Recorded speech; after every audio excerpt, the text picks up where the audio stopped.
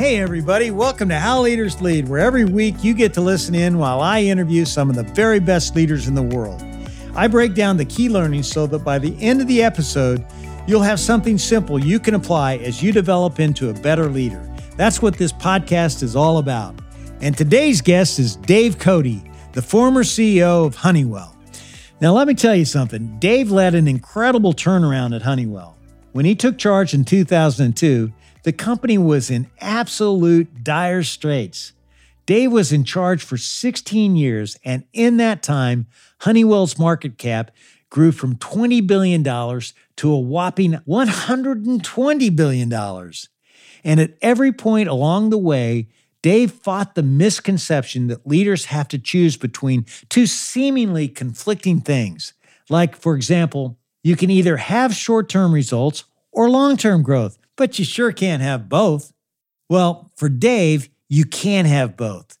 But it takes a lot of creative thinking, and you've got to be able to think for yourself. You can't fall into the trap of agreeing with the prevailing opinion or what you quote unquote should be doing. When you listen to Dave, it comes through loud and clear that great leaders know how to think for themselves. And when they do, they get beyond the surface level answers and truly uncover creative win-win solutions. So here's my conversation with my good friend and soon to be yours, Dave Cote.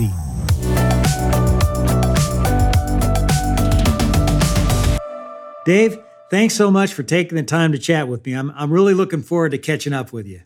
I'm glad to be with you again. You were always fun. I'm sure this is going to be fun. Absolutely. Well, I try to get at the heart of the leader, and one of the best ways to do that, Dave, is to go back and really just talk about your upbringing. Tell me about how you grew up. Okay, well, I would say it was a little different than most, I guess, because some like to talk about how they're the first in their family to graduate from college. Well, I was the first in my family to graduate from high school. My dad had about 6 months of high school. My mom had 2 days of high school and had gotten a secretarial degree at a local business school. And we grew up in this kind of little old French-Canadian mill town in Suncook, New Hampshire, where, I'd have to say there weren't a lot of role models. And one of the things that kind of happened to me over time is I had pretty low expectations of myself in the beginning. I had no idea what I was capable of, and there was nothing to indicate that I ever did. I spoke French before I spoke English as a kid. I didn't speak English till I was 3. Don't test me. My French is minimal now. So my parents moved us to an English-speaking neighborhood because my mom had noticed that people who spoke English with a French accent didn't do all that well. They tended to have the lower-end jobs, and she wanted something better for all of us. So I always kind of felt like in that upbringing, I didn't have a lot of role models. There wasn't a lot of educational knowledge, if you will, but the values were pretty significant. Both my mom and dad had really good values, and they worked hard to impart those to us. My dad, worked constantly. He was at one point 7 days a week, 12 hours a day, and then he finally cut back to 6 days a week, 12 hours a day. He was a mechanic, eventually owned his own garage. My mom was always working at home. We had 5 kids. Grandmother lived with us, 6-room house. So it was pretty crowded. But they were always imparting the right kind of values about, the just basic stuff like honesty. My dad always saying, be a leader, not a follower. My mom always saying, think for yourself. If your friends are going to jump off a bridge, are you going to jump off a bridge too? Pretty irritating when you hear it the 27th time, but nonetheless, still pretty insightful. And that's why I oftentimes say that when it comes to who are the people that I look to, who were really my role models for leadership, it was really my parents. They had really good values, and they worked hard to make sure that we understood those values. Dave, I remember you talking about your father giving you some advice on how to wash windshields. You remember that conversation? Share that. I thought that was great. Well, I was 12 years old and working in my dad's garage, and it was my job to wash windshields. And this is in the days when you had a little squirt bottle and you had napkins that you used. So it wasn't the easiest. And I mean, there was like this bug-filled windshield, and I had to spend all my time just really getting this thing sparkling clean. And I can remember asking him, why did we spend the time to so much time on windshields when they were there to buy gas? And his comment to me, which I always thought was pretty good, is he said, my customers can buy gas anywhere. If I want them to buy gas here, I need to do something special for them. And washing their windshield in a way that's going to keep it clean and they'll remember is what we do. Wow. Okay. Well, made sense to me. After that, I actually felt like what I was doing was important. Up before that time, I was just a 12-year-old doing the dog job of washing windshields. Now, all of a sudden, it was important. Yeah, that's a great lifelong lesson. There's dignity in every job, and what you do is really important. You need to do it well. Now, I'd have to say he said the same thing about cleaning the men's room and the ladies' room. And while I did it and did it well, I can't say I felt the same mark of respect doing that as I did. I got that. Well, you retire from Honeywell April 2018. And, I thought you're probably going to go off and, just really enjoy yourself at some great place like Montana or whatever, do some fly fishing. But out of the blue, I get you this new book shows up, Winning Now, Winning Later. And, by Dave Cote, this famous CEO from Honeywell. It is absolutely, by the way, I have to tell you, you did a fantastic book. If I had to pick one way to describe the book, I would say it's substantive. There's some real substance that I think every reader can pick up. So what compelled you to write the book, Dave? I guess there was a confluence of things. I got input from various people like Hank Paulson and Barack Obama saying, you really ought to write a book about leadership and what you did at Honeywell based on everything they knew that had been going on. And I got to admit, I was a little intrigued because and my first thought was to write something about leadership, because I felt like leadership was really being denigrated in terms of people outside the business community, as in business leadership was no big deal. We're just a bunch of light bulbs. You change one, put in another, you get the same amount of light because the institution performs like the institution will perform. And I felt like that was just extraordinarily wrong. And I kind of wanted to correct the impression. So I wrote my own book, and then was told by an agent, hey, this is a lot of great stuff, but it's not going to sell because there's no, it's a kind of a memoir and you're not famous enough, Dave. And I said, okay, well, I know I'm not famous enough, but it's not about what I did in sixth grade. It's about what I did at Honeywell. And he said, no, pick a theme of something that bothers you out there and we'll reorganize the content in a way that gets that point across. And I said, well, the thing that kind of bugs me right now is I read all this stuff about short-termism.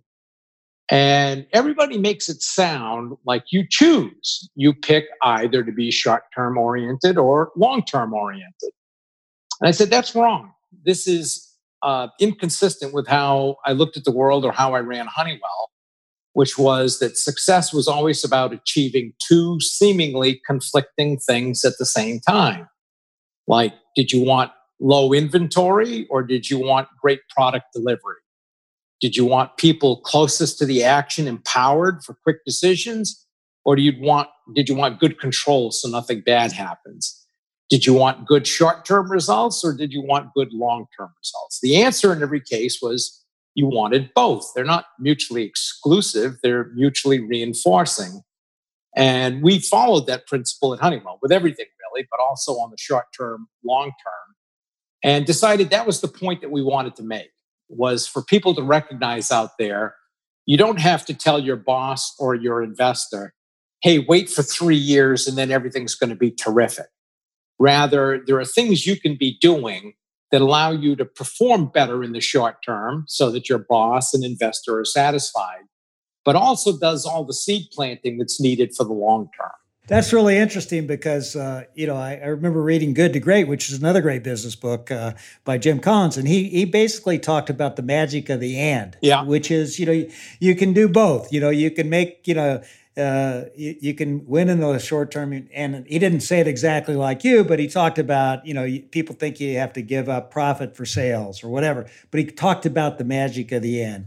Can you tell us a story, Dave, about the biggest temptation, or where you really had to look really hard at sacrificing the long term for the short term, and how you overcame it? Sure. If I could go back, though, on the two seemingly conflicting things. So I felt like it was an original discovery, let's say 30 years ago when I first came across it, because I had to run a inventory reduction task force. And we decided to focus on availability at the same time, the two seemingly conflicting things. And as a result, we focused on reducing cycle time, and the results were astronomical. And I used to call it my any ninny theory because, of course, I had discovered it. Over time, I ended up realizing that mine was not an original discovery. It was a bit like discovering the sun was the center of the solar system again. However, one of the things I did learn was that even though I wasn't the first person to notice it, hardly anyone practiced it. And everybody was susceptible to this idea. Hey, boss, what's the one thing you want me to do? And every boss gets sucked into that. They start feeling like it's, City Slickers, Billy Crystal, and Jack Palance all over again. Just figure out that one thing. When in reality, it's not that simple. It's always these two seemingly conflicting things. So I would say, yeah, it is not an original discovery. And I do not claim that it is. I would say, though, hardly anybody does it. It's really surprising. And you can even see it with COVID, when it's a question of, do you reopen the economy or do you keep people at home? When the point is, how do you reopen the economy as best you can and keep people as safe as you can? How do you achieve both? Don't make this one or the other.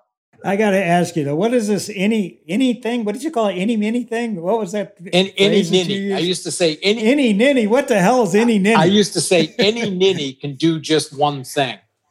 Okay. If you're going to really accomplish something, you really need to figure out how do you accomplish the two seemingly conflicting things at the same time. That's that New England accent coming through there. I got to get that. So when you look back at Honeywell, give us an example of where you did both. Well, we constantly did both. So I always worked on creating this income flexibility in the short term. If you can hold your fixed costs constant and just get a little bit of sales volume, it's remarkable what that does for your bottom line and gives you just an incredible amount of flexibility. Now, if you do the math, you'll do it like we do in the book. You just look at it and go, wow, okay, well, this is a great principle. This is really, we ought to just go do this. Well, then you start to run into the reality of how do you do that?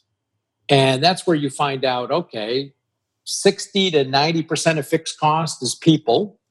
They all want 3% or so raises every year on average between salaries and benefits.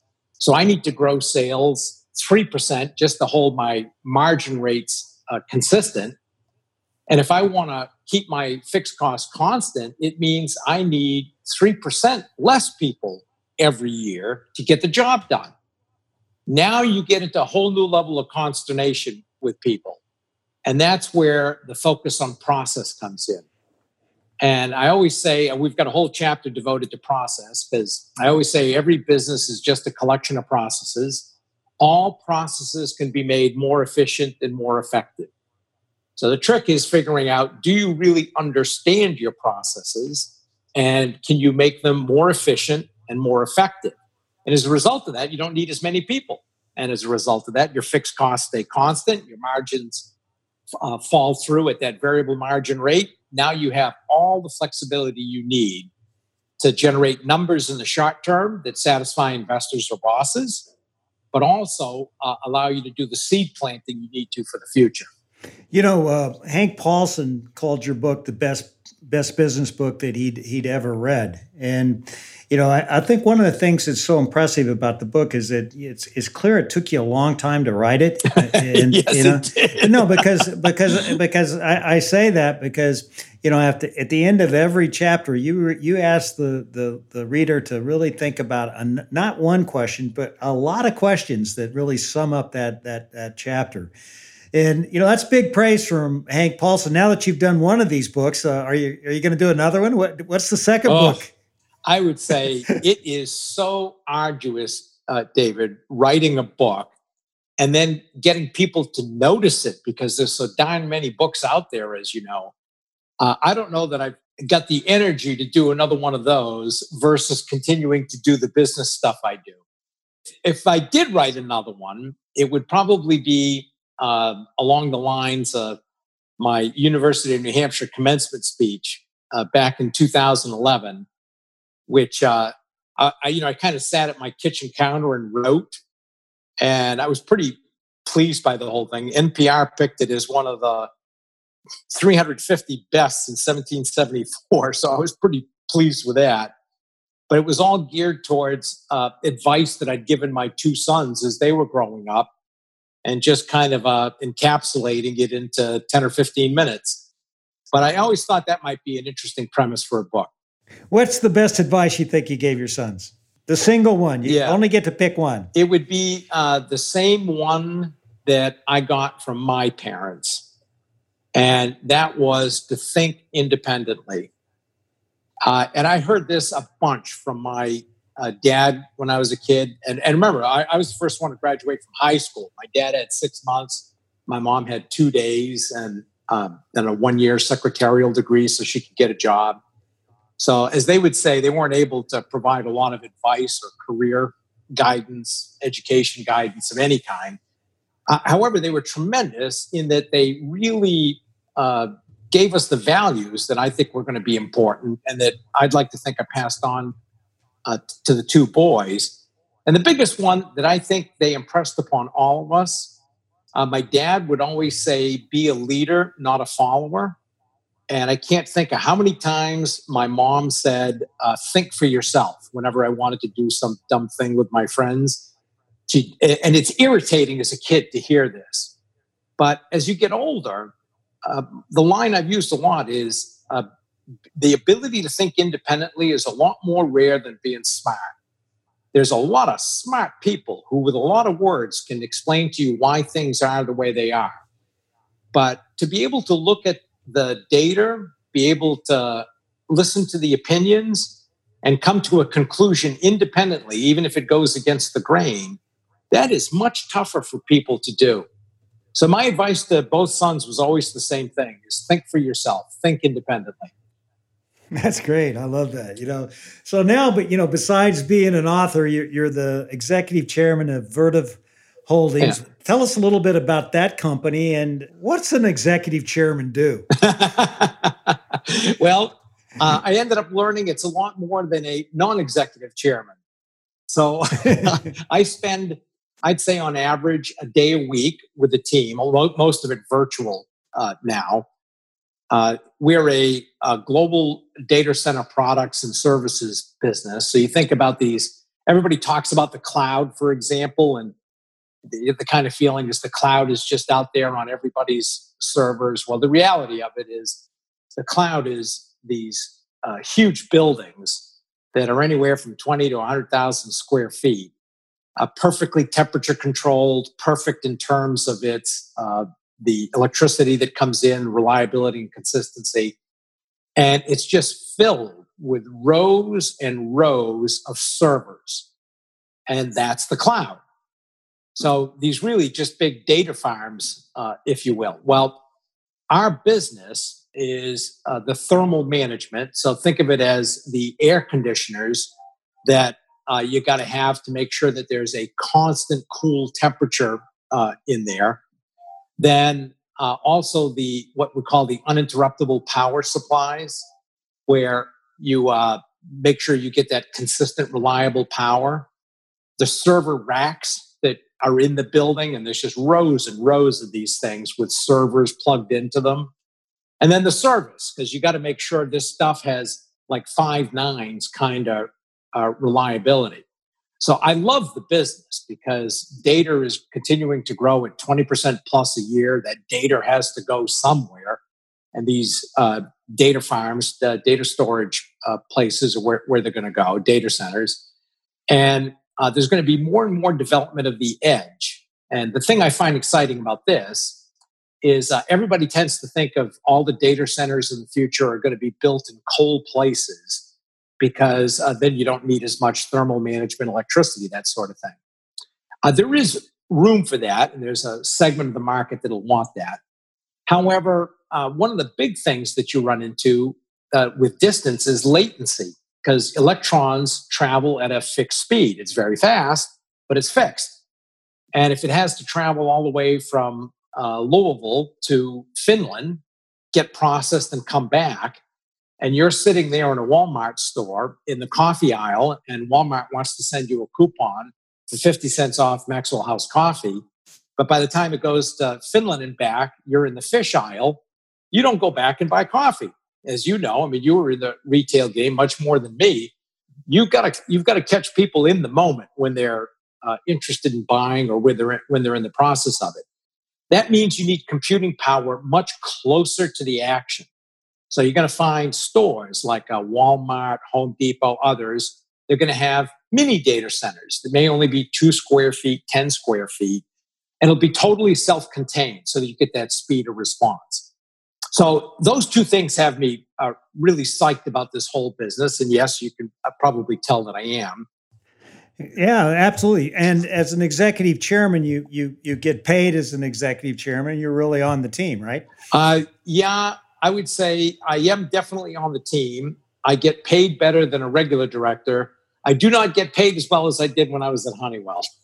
Well, that would be very, very hard to do, So, it's interesting to hear you talk about this business and how you lead. Here, this business is not something that's simple. I mean, it's a complex business. You got to really dig into the details. How do you do that, Dave? I mean, how do you go about leading a business that's that complex? That you're Vertiv in particular, or are you talking about Honeywell? Yeah, I'm talking about Vertiv. About Vertiv. It's a new business. Yeah. Well, first of all, my wife thinks it's pathetic, but I like working.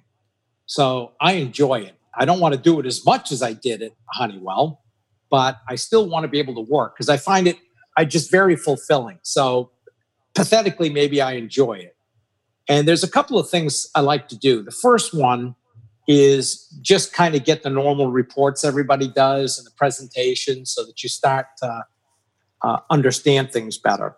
But the thing that's always worked well for me, I think it has for you also, David, is just talking to people.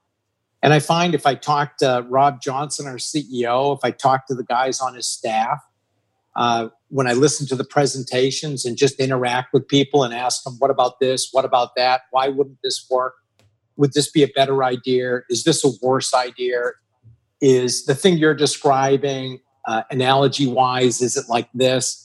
I just end up learning an incredible amount by just talking to people and listening to what they have to say, and then kind of balancing, bumping that up against what I think I already know or what I did hear once before. And I find that's a pretty effective process for me. I'm sure other people learn differently, but that works pretty well for me.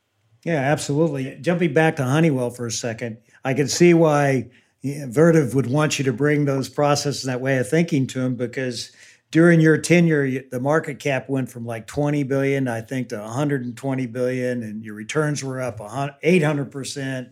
But, I'm sure, Dave, when you look back, it wasn't all smooth sailing. I mean, you had some challenges. No, it was not. Right now we're in the midst of this COVID-19 crisis. What was the biggest crisis that you had to manage through? Well, I guess I'd probably pick 2, David, because the first one was when I first got there, and I described, as you know in the book, what that situation was like. And man, that was just miserable because I couldn't trust anybody. And the place was a mess, and people externally thought it was a mess. And then when you actually understood it internally, you realized it was even worse. And it's not like you can say that externally. You got to keep it to yourself. And then I end up realizing I can't trust my board. I can't trust my staff. And I'm trying to figure my way out of this thing. And you can't I didn't feel like running away was an option. You had to, it's one of those where, okay, not what I counted on, but not a lot you can do at this point. Just figure it out. And that was a pretty lonely time because I had to try to figure this all out. And it wasn't clear to me what I wanted to do. There wasn't an epiphany where one weekend I said, okay, I got it. Here's how we're going to do things. That happened with some things, but not all of them. Then the second big one was the Great Recession, which was just, as you would call, extraordinarily painful. That was totally unpleasant. And that's one of the things I used to tell people oftentimes when they'd complain about working harder than they ever had for less, and this wasn't fair. And I'd say, well, that's why they call it a recession and they don't call it a party. It's not fun. And it's not fun for any of us. So we just got to kind of buckle up and figure out how do we work our way through this so that we come out of it better than any of our competitors. And we were able to do that. What did you learn about yourself during those crisis periods? I mean, how did it grow you as a leader? I guess I realized that you really need, being a leader, it was kind of reinforcement of that, dealing in that first crisis, that you really are alone when it comes to figuring out what the right thing is to do and how you're going to work your way through this. Now, I'm not looking for sympathy or, oh God, it's lonely at the top and all that kind of stuff. But it is important, I think, for a leader to recognize that when you're going through a tough time, with the decisions you make, don't expect applause, don't expect consensus, don't expect, boy, what a good guy you are. Just expect everybody's going to be unhappy. And you still, within that, have to be comfortable that what you're doing is right, that you can explain it, and that it's going to work out for you over time. So I wouldn't say I learned anything different in the second crisis than I did in the first one, but it sure was a reinforcement of what it's like in the middle of a crisis and how you have to be as a leader.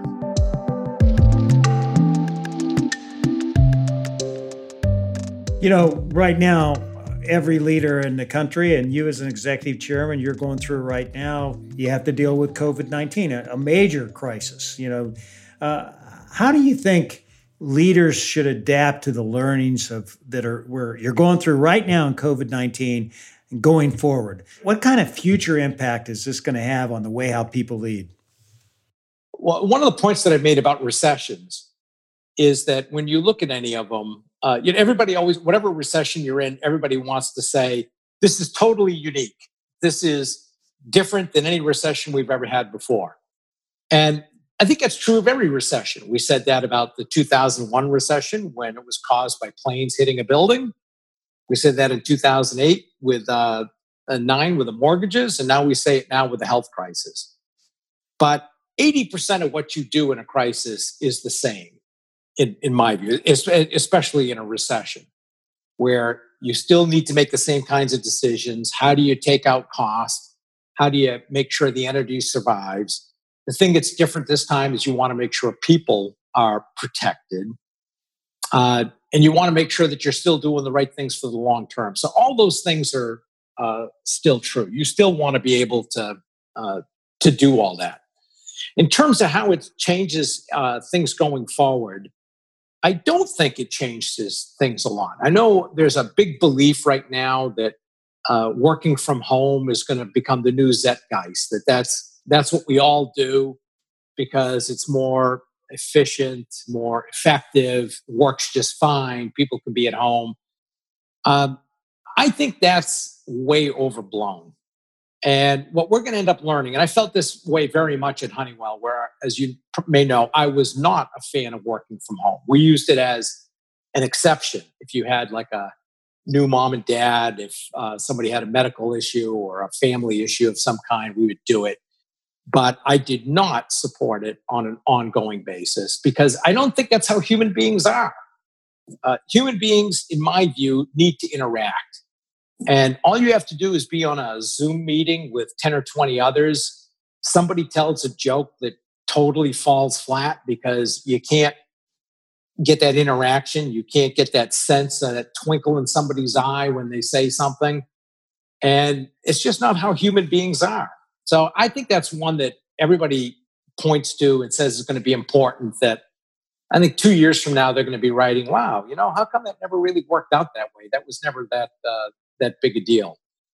I think we are going to have to do a better job of being able to respond to pandemics in the future. And that's going to be, a lot of that's going to have to come from government. Government's going to have to think about that one. The last one I would point to is supply chains. And this is going to be an interesting one to watch develop, because one of the things that we all ended up learning in this crisis was the fragility of supply chains that appeared robust when everything was working just fine. And you end up learning that if you have a single source, or if you have two sources, but they're in the same country, and that country has some kind of disaster, could be a natural disaster, could be a pandemic, then your whole company falls apart. And you're scrambling, trying to figure out how to get that one component or that one product. So there's going to have to be a re-examination of supply chains by every company to start to understand, how do we create something that's more robust, that for every component, whatever it is you're buying anywhere in the world, you have two sources for it, preferably in two different countries, so that you've got some kind of robustness. Now, I do worry that the government's going to take that to an extreme, and that government will start to label everything national security. And, when the only tool you have is a hammer, everything looks like a nail. So everything will look like national security. The argument will be everything has to be produced domestically in the US. And if we start to go down that road, well, you just have to look up Smoot-Hawley and what happened in the Great Depression and how that exacerbated a bad situation. And because everybody else does the same thing. And before you know it, you're not taking advantage of the productivity of other countries, and you just end up worse off. So I'm really hoping that we don't go down that path, and that but the companies end up relooking their supply chains without the help of government. Good points. And Dave, we've also seen so much social unrest with the tragic death of George Floyd. We were just talking about what's going on in Louisville just a second ago, and there's so many other incidents. How did you build diversity and inclusion in a win now, win later fashion? Yeah, I think addressing systemic racism is a good place also for short-term, long-term thinking. And I try to couch anything I say when it comes to dealing with racism and diversity with the fact that, yes, I am a 68-year-old white former CEO who grew up in New Hampshire. So I'm not trying to say I understand it or anything along those lines, because I obviously don't. The thing I can do, though, is analyze things, as we talked about before, and perhaps have some recommendations. And at Honeywell, we actually had a pretty good success rate. And interestingly, in the first 6 years, we did all the conventional stuff. So we encouraged people to have people of color or women on the slate. There were kind of independent forums depending upon the group. And one of the things that bothered me is we'd be happy one year because our statistics were up, and then the next year they were down. And I looked at it and said, after being there for 6 years, we were in the exact same place we were when I'd started. And I thought, there's got to be a better way, but what the hell is it? So again, trying to think independently about things, said, okay, we're going to do a couple of things differently here. The first one is given that hiring tends to be a local game, but we have a tendency to always look at things nationally. What I wanted to do is by plant location, identify which were the schools where you had, say, a more diverse output of students, or where with the schools that you did use, the diversity of the graduates might be greater than what it is we were hiring. So, for example, if 10% of our new hires in a plant were Black, but 15% of graduates from the local college were Black, well, that plant ought to have at least 15%. So we gave people a sense for where are the opportunities to be better in terms of how do you fill your pipeline. The second big thing we did is if you just take a look at where you are, and we'll say that you've got 1,000 people. Well, in that 1,000 people, if you've got, we'll say 5% attrition and replacement, that's 50 people a year. If you're trying to move the statistics on the 1,000 all in 1 year, it's just not going to happen. It's just not going to work. So what we started doing is saying, okay, we're just going to focus on the opportunities you had to improve during the course of the year. So we're going to break down hiring. How many people did you hire and how many were diverse? And how does that percentage compare with the percentage you had in the 1,000? And then we're going to look at attrition, all the people that go out, and do the same thing. And the attrition rate for people, diverse people, ought to be less than what your overall is. And if you just keep doing that over the course of time, you'll improve. And we met twice a year as a staff. So in my staff meeting, we would devote 2 to 4 hours where each member of my staff had to go through their statistics on that basis with everybody there. And I told people, look, I'm not dictating how you do this. I don't want to get into that. I don't want to get into this. Have to have a diverse member of every slate. You do what's going to work and what works for you. But I still expect the best people in the world. We're never giving on that because I don't want anyone to ever look at a position and say, well, we know why so-and-so got that job. It's part of their diversity statistics. I want everybody to look at them and say, that is the best person for the job. And they are terrific, regardless of what color or gender they are. So that's your first priority. The second one then is improving your diversity statistics every single year. Well, as a result of that, it sounds pretty simple and straightforward, but over 10 years, we improved every single year. So that over the course of 10 years, we were in a much better place. And my successor has continued to doing the same thing. So I know it works. Great. It's interesting when I was listening to you talk about when you first came to Honeywell, how you felt almost alone, you couldn't trust anybody. Yeah. There had to be a lot of I in that leadership back then. When you first come in, it's like you're kind of the person and you're lonely, it sounds like. And when did you move from me to we? Was there, how long did it take you to where you really had that team where it was no longer what you were thinking and what you knew you had to do, where you went from me to we? Yeah, I'd say 2 observations I'd make is first, that loneliness in the beginning actually made me a better leader. Because, and this is where I talk about, I ended up learning that as a leader, your job is to be right at the end of the meeting, not at the beginning of the meeting. And we all grow up as leaders and kind of have this vision of leaders of kind of stridently standing for something, and this is what we're going to do, and this is where we're going, and that you always have to be that way. And I early on came to the conclusion that no, what I need to do is make really good decisions. And if I want to make really good decisions, given that I can't really trust anybody around here, if they know where I'm coming from or what I think needs to be done, I'm going to immediately alienate a bunch. There's some that'll agree with me just to agree. And then there's some that are just wanting a decision. They're not really participating. And I don't know anything about how this place is run or how all these businesses work. So it taught me to be a lot more cautious about ever saying, hey, here's what I think we ought to do. And instead, I'd express the problem and then get everybody's unvarnished input, including taking perspectives from various people that, say, might disagree with where I thought things were going to end up. But I found myself making better decisions and said, my God, this is a much better way to do this. And it's one of the things that I recommend to everyone.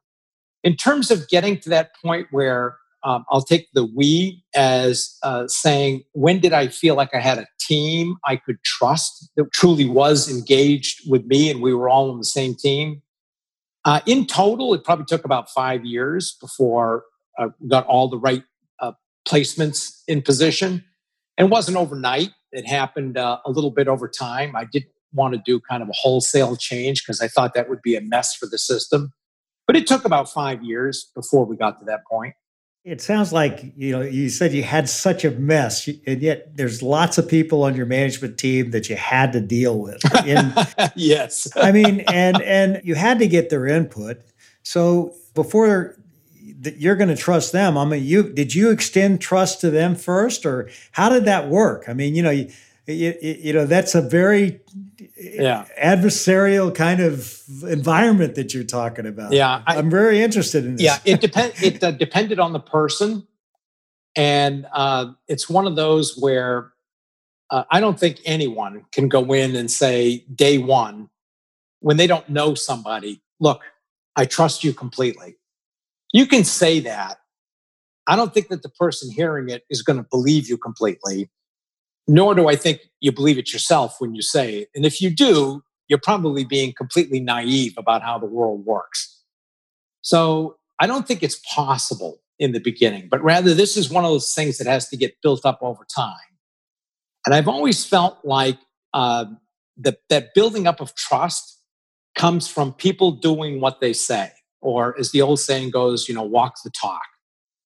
And if the people you're working with on your staff see you do exactly what you say you would, and you see them doing exactly what they said they would or what they committed to, that's what builds trust over time. And I found, there were some people that were on the staff that I could trust that way, that over time absolutely was able to trust them. There were others, it was very clear I was not, and I was going to have to do something about it. And I did. I mean, like I said, over 5 years, we changed over almost everybody. But to me, it's a maturation process. It's not an epiphany. It's something that happens over time. Did you have a big moment that helped you get noticed and start to take off? The story that probably really helped to ignite my career once I was kind of in that lower middle management, let's say.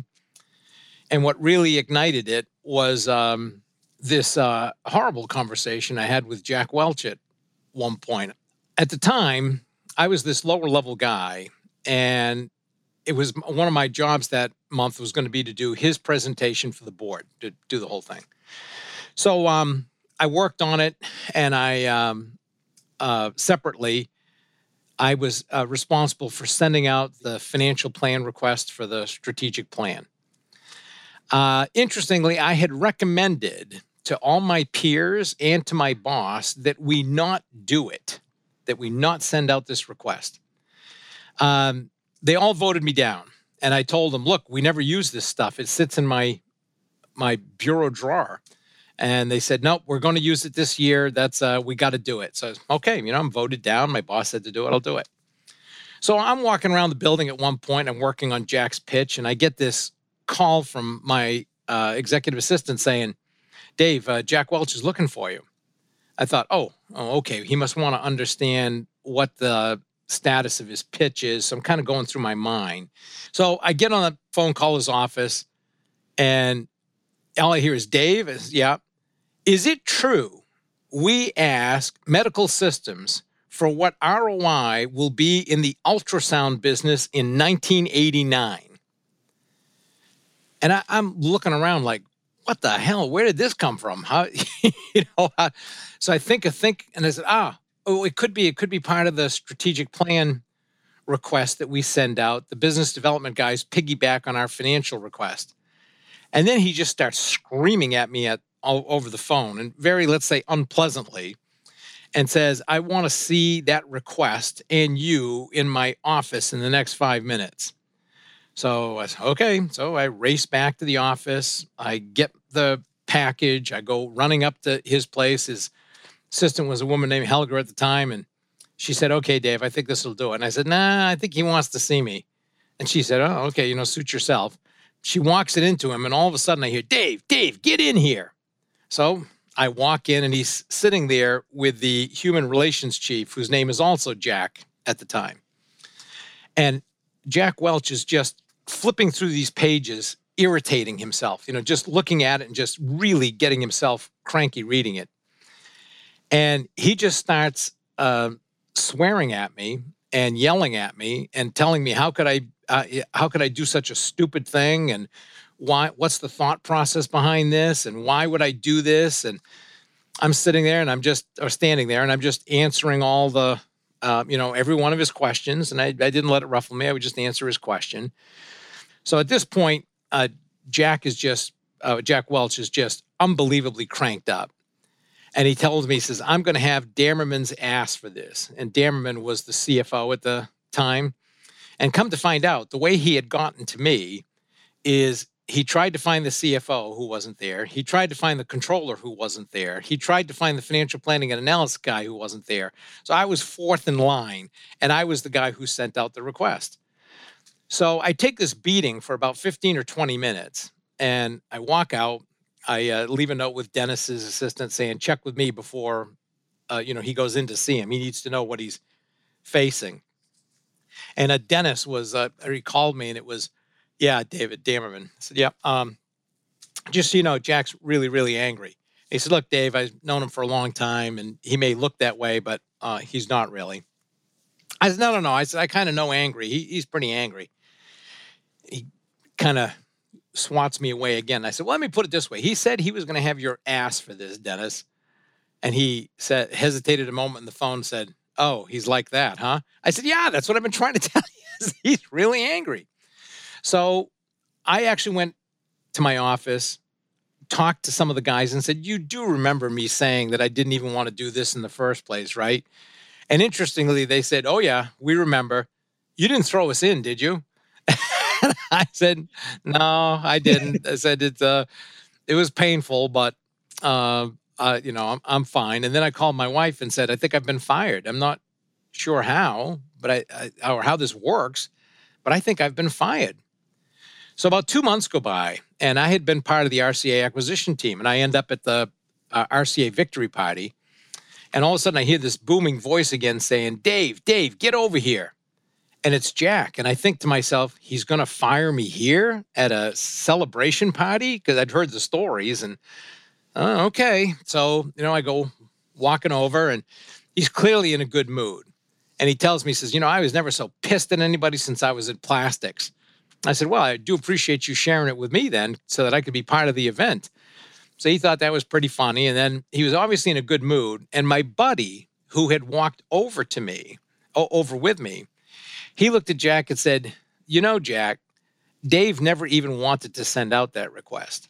He made a suggestion to the staff and to our boss that we not send out the request. And we voted him down. And I still remember Jack turned to me with this kind of puzzled look on his face. And he made this gesture with his hand. We put it into his ribs and said, so you just took the knife for those guys? And I said, well, I didn't think of it that way. You just don't throw in your friends on something like that. And I still remember he was just kind of like shaking his head like, wow, okay, well, that's something. And we go on another couple hours, everybody drifts off. And the CFO, Dennis Damerman, gets a hold of me and says, come on over, Dave, we want to talk. So I go over and sit down with him, and he says, you have no idea how much good you have done yourself with the way you've handled everything here. And I looked at him and said, well, Dennis, I am hard-pressed to understand how. Because it sure doesn't feel very good. It hasn't felt very good for 2 months. And he said, well, that first altercation that you had with him, the fact that you never melted and you just kind of stayed very consistent, very calm, he's made vice presidents cry with the way when he treats them like that, and you didn't. And I said, oh, okay. And he said, the second one is tonight when he found out that you never threw in your buddies when you could have. He just has now immense respect for you. So why was this significant? Because in GE, as you were rising upward, it was pretty typical if you were rising upward to get a 1-level jump. If you were a superstar, you got a 2-level jump. All of a sudden, Jack pinpointed me and said, I want him interviewing for 3 and 4-level jump jobs. So all of a sudden, I was like on the radar screen for everybody because he had taken an interest in me. And I would say that clearly was a jump start, because in a big company, if the CEO takes an interest in you like that, it can help. You've been the CEO there for 15 years in a job that, you know, the average tenure, I think, is less than 3, you know. Yeah, it's exactly. It's like 3.5, something like that. What do you think is critical to have such a successful run, in addition to just getting the results? Obviously, you got the results. There's no question about that. But how'd you do it? How do you think you were able to, you know, keep it going and keep raising the bar and be a CEO in the same company for so long? Well, I'm going to point to our business model first and say that focus on portfolio, process, and culture was important. And an important part of the culture is the ability to evolve and to constantly be recognizing the world around you is changing at a rapid rate. Your competition is changing. How do you make sure you change faster than that? So we talk a lot about evolution. I would say also when it came to prompting that evolution, I focused a lot early on with making sure that we did a lot of seed planting for the future. And my point always was, I'm doing well this year, not because of what I'm doing this year, but more because of what I did 3 and 4 years ago to set this up so that we could continue to perform well. I would say those were the big ones. And I had this one little thing I used to do myself. And I was concerned because this was the first job I was ever going to have where I didn't have a natural stimulant every 2 to 3 years to think differently. And you think about if you're growing up in a big company, every 2 to 3 years, if you're doing well, you get a new job. And that's an immediate reason to start thinking differently because it's all brand new. Well, if you're in the CEO job, and I was 49 when I got it, I thought, okay, if I do this right, I could be here for 15 years. How do I keep myself fresh? How do I keep myself attuned to new things and keep us moving forward? So I grabbed this little blue tablet, and what I would do periodically, especially in the beginning, is every 4 to 7 months or so, I would take the time just to free think about the company. And I would think about financials, people, businesses, business climate, and just kind of like free think for half a day or a day. And then I would go back and look at what I had written 4 to 7 months earlier to see, was something still a good idea and I'd just forgotten to do it? Was there something new that I'd thought of? And I came up with actually quite a few things by doing that, just by forcing myself to sit there and just think about things. And I would do it by myself, but that became pretty effective in the beginning. I'd have to say in the last 5 or 6 years, I didn't need to do it quite so much because it became a kind of a natural way of how I did the business. But in the beginning, I was pretty worried about that because I didn't want to be somebody who, you know, lit the world on fire in the first 3 years and then completely petered out because I just wasn't paying attention anymore the way I used to. This has been a lot of fun catching up with you, Dave. And, you know, I want to have a little bit more with a lightning round of Q&A. Okay. Okay. So are you ready for this? Okay. All right. I don't know if I'm ready for it, but I'll certainly give it a try. All right. How would you fill in the blank with one word? Dave Cote leads with X. What would X be? Personal accountability. It's not one word, but well, I thought you were a math major, you know? No, business. Okay. Math is too hard. Okay. All right. Okay. What would be the 3 words that would best describe you? Passion, driven, independent. And what would be your biggest pet peeve? Oh, people not doing what they say they're going to. It drives me crazy.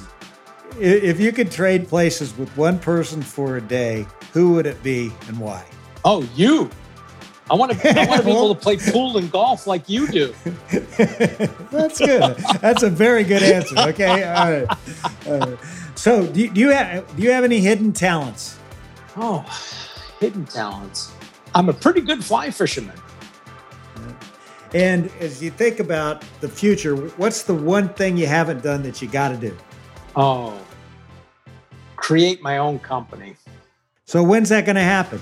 In process. As I like to say, David, I'm only 68. God, there's still so much left to do. Well, Colonel Sanders started KFC when he was 65 with his first Social Security check. Is it a great story? You know the story even better than I do, but I always love that for the same reason. It's just, it just shows that life isn't over until you decide it is.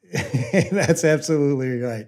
And Dave, I appreciate you so much taking the time to be with me today, and appreciate your insights. And thank you for writing that book. I mean, that was a lot of hard work, and but I think leaders who want to lead can get a lot out of it. So thank you very much for the example you set. Well, glad to do it. And I knew this hour would be fun, David, and it fulfilled all my expectations. Nice to catch up with you again.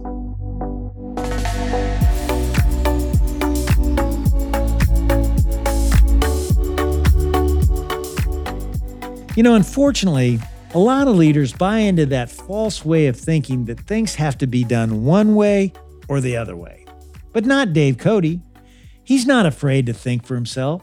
He knows how to consider the facts independently, so he's not just making decisions based on the prevailing opinion or easy answers or the last person in his office. And hey, did you notice independent thinking was actually a part of his work routine? Every 6 months or so, Dave would sit down and block out some time, get out his notebook, and just free think about the company. Let me tell you something. That is such a great idea. So this week, as part of your weekly personal development plan, I want you to do the same thing. Schedule a few hours to just think. It doesn't have to be this week. It could be sometimes in the next few weeks. But the important thing is to block it on your calendar now. And when the time comes, grab your notebook and explore all those thoughts and look at your financials, your people, your competitors, the market as a whole, your products, your services, everything. And see what comes to the surface when you give yourself the freedom to think independently. Develop that discipline of thinking for yourself. And I know it's going to make you an even better leader. So do you want to know how leaders lead? What we learned today is that great leaders find win-win solutions by thinking independently. Thanks again for tuning in to another episode of How Leaders Lead, where every Thursday you get to listen in while I interview some of the very best leaders in the world. I make it a point to give you something simple on each episode that you can apply to your business so that you will become the best leader you can be.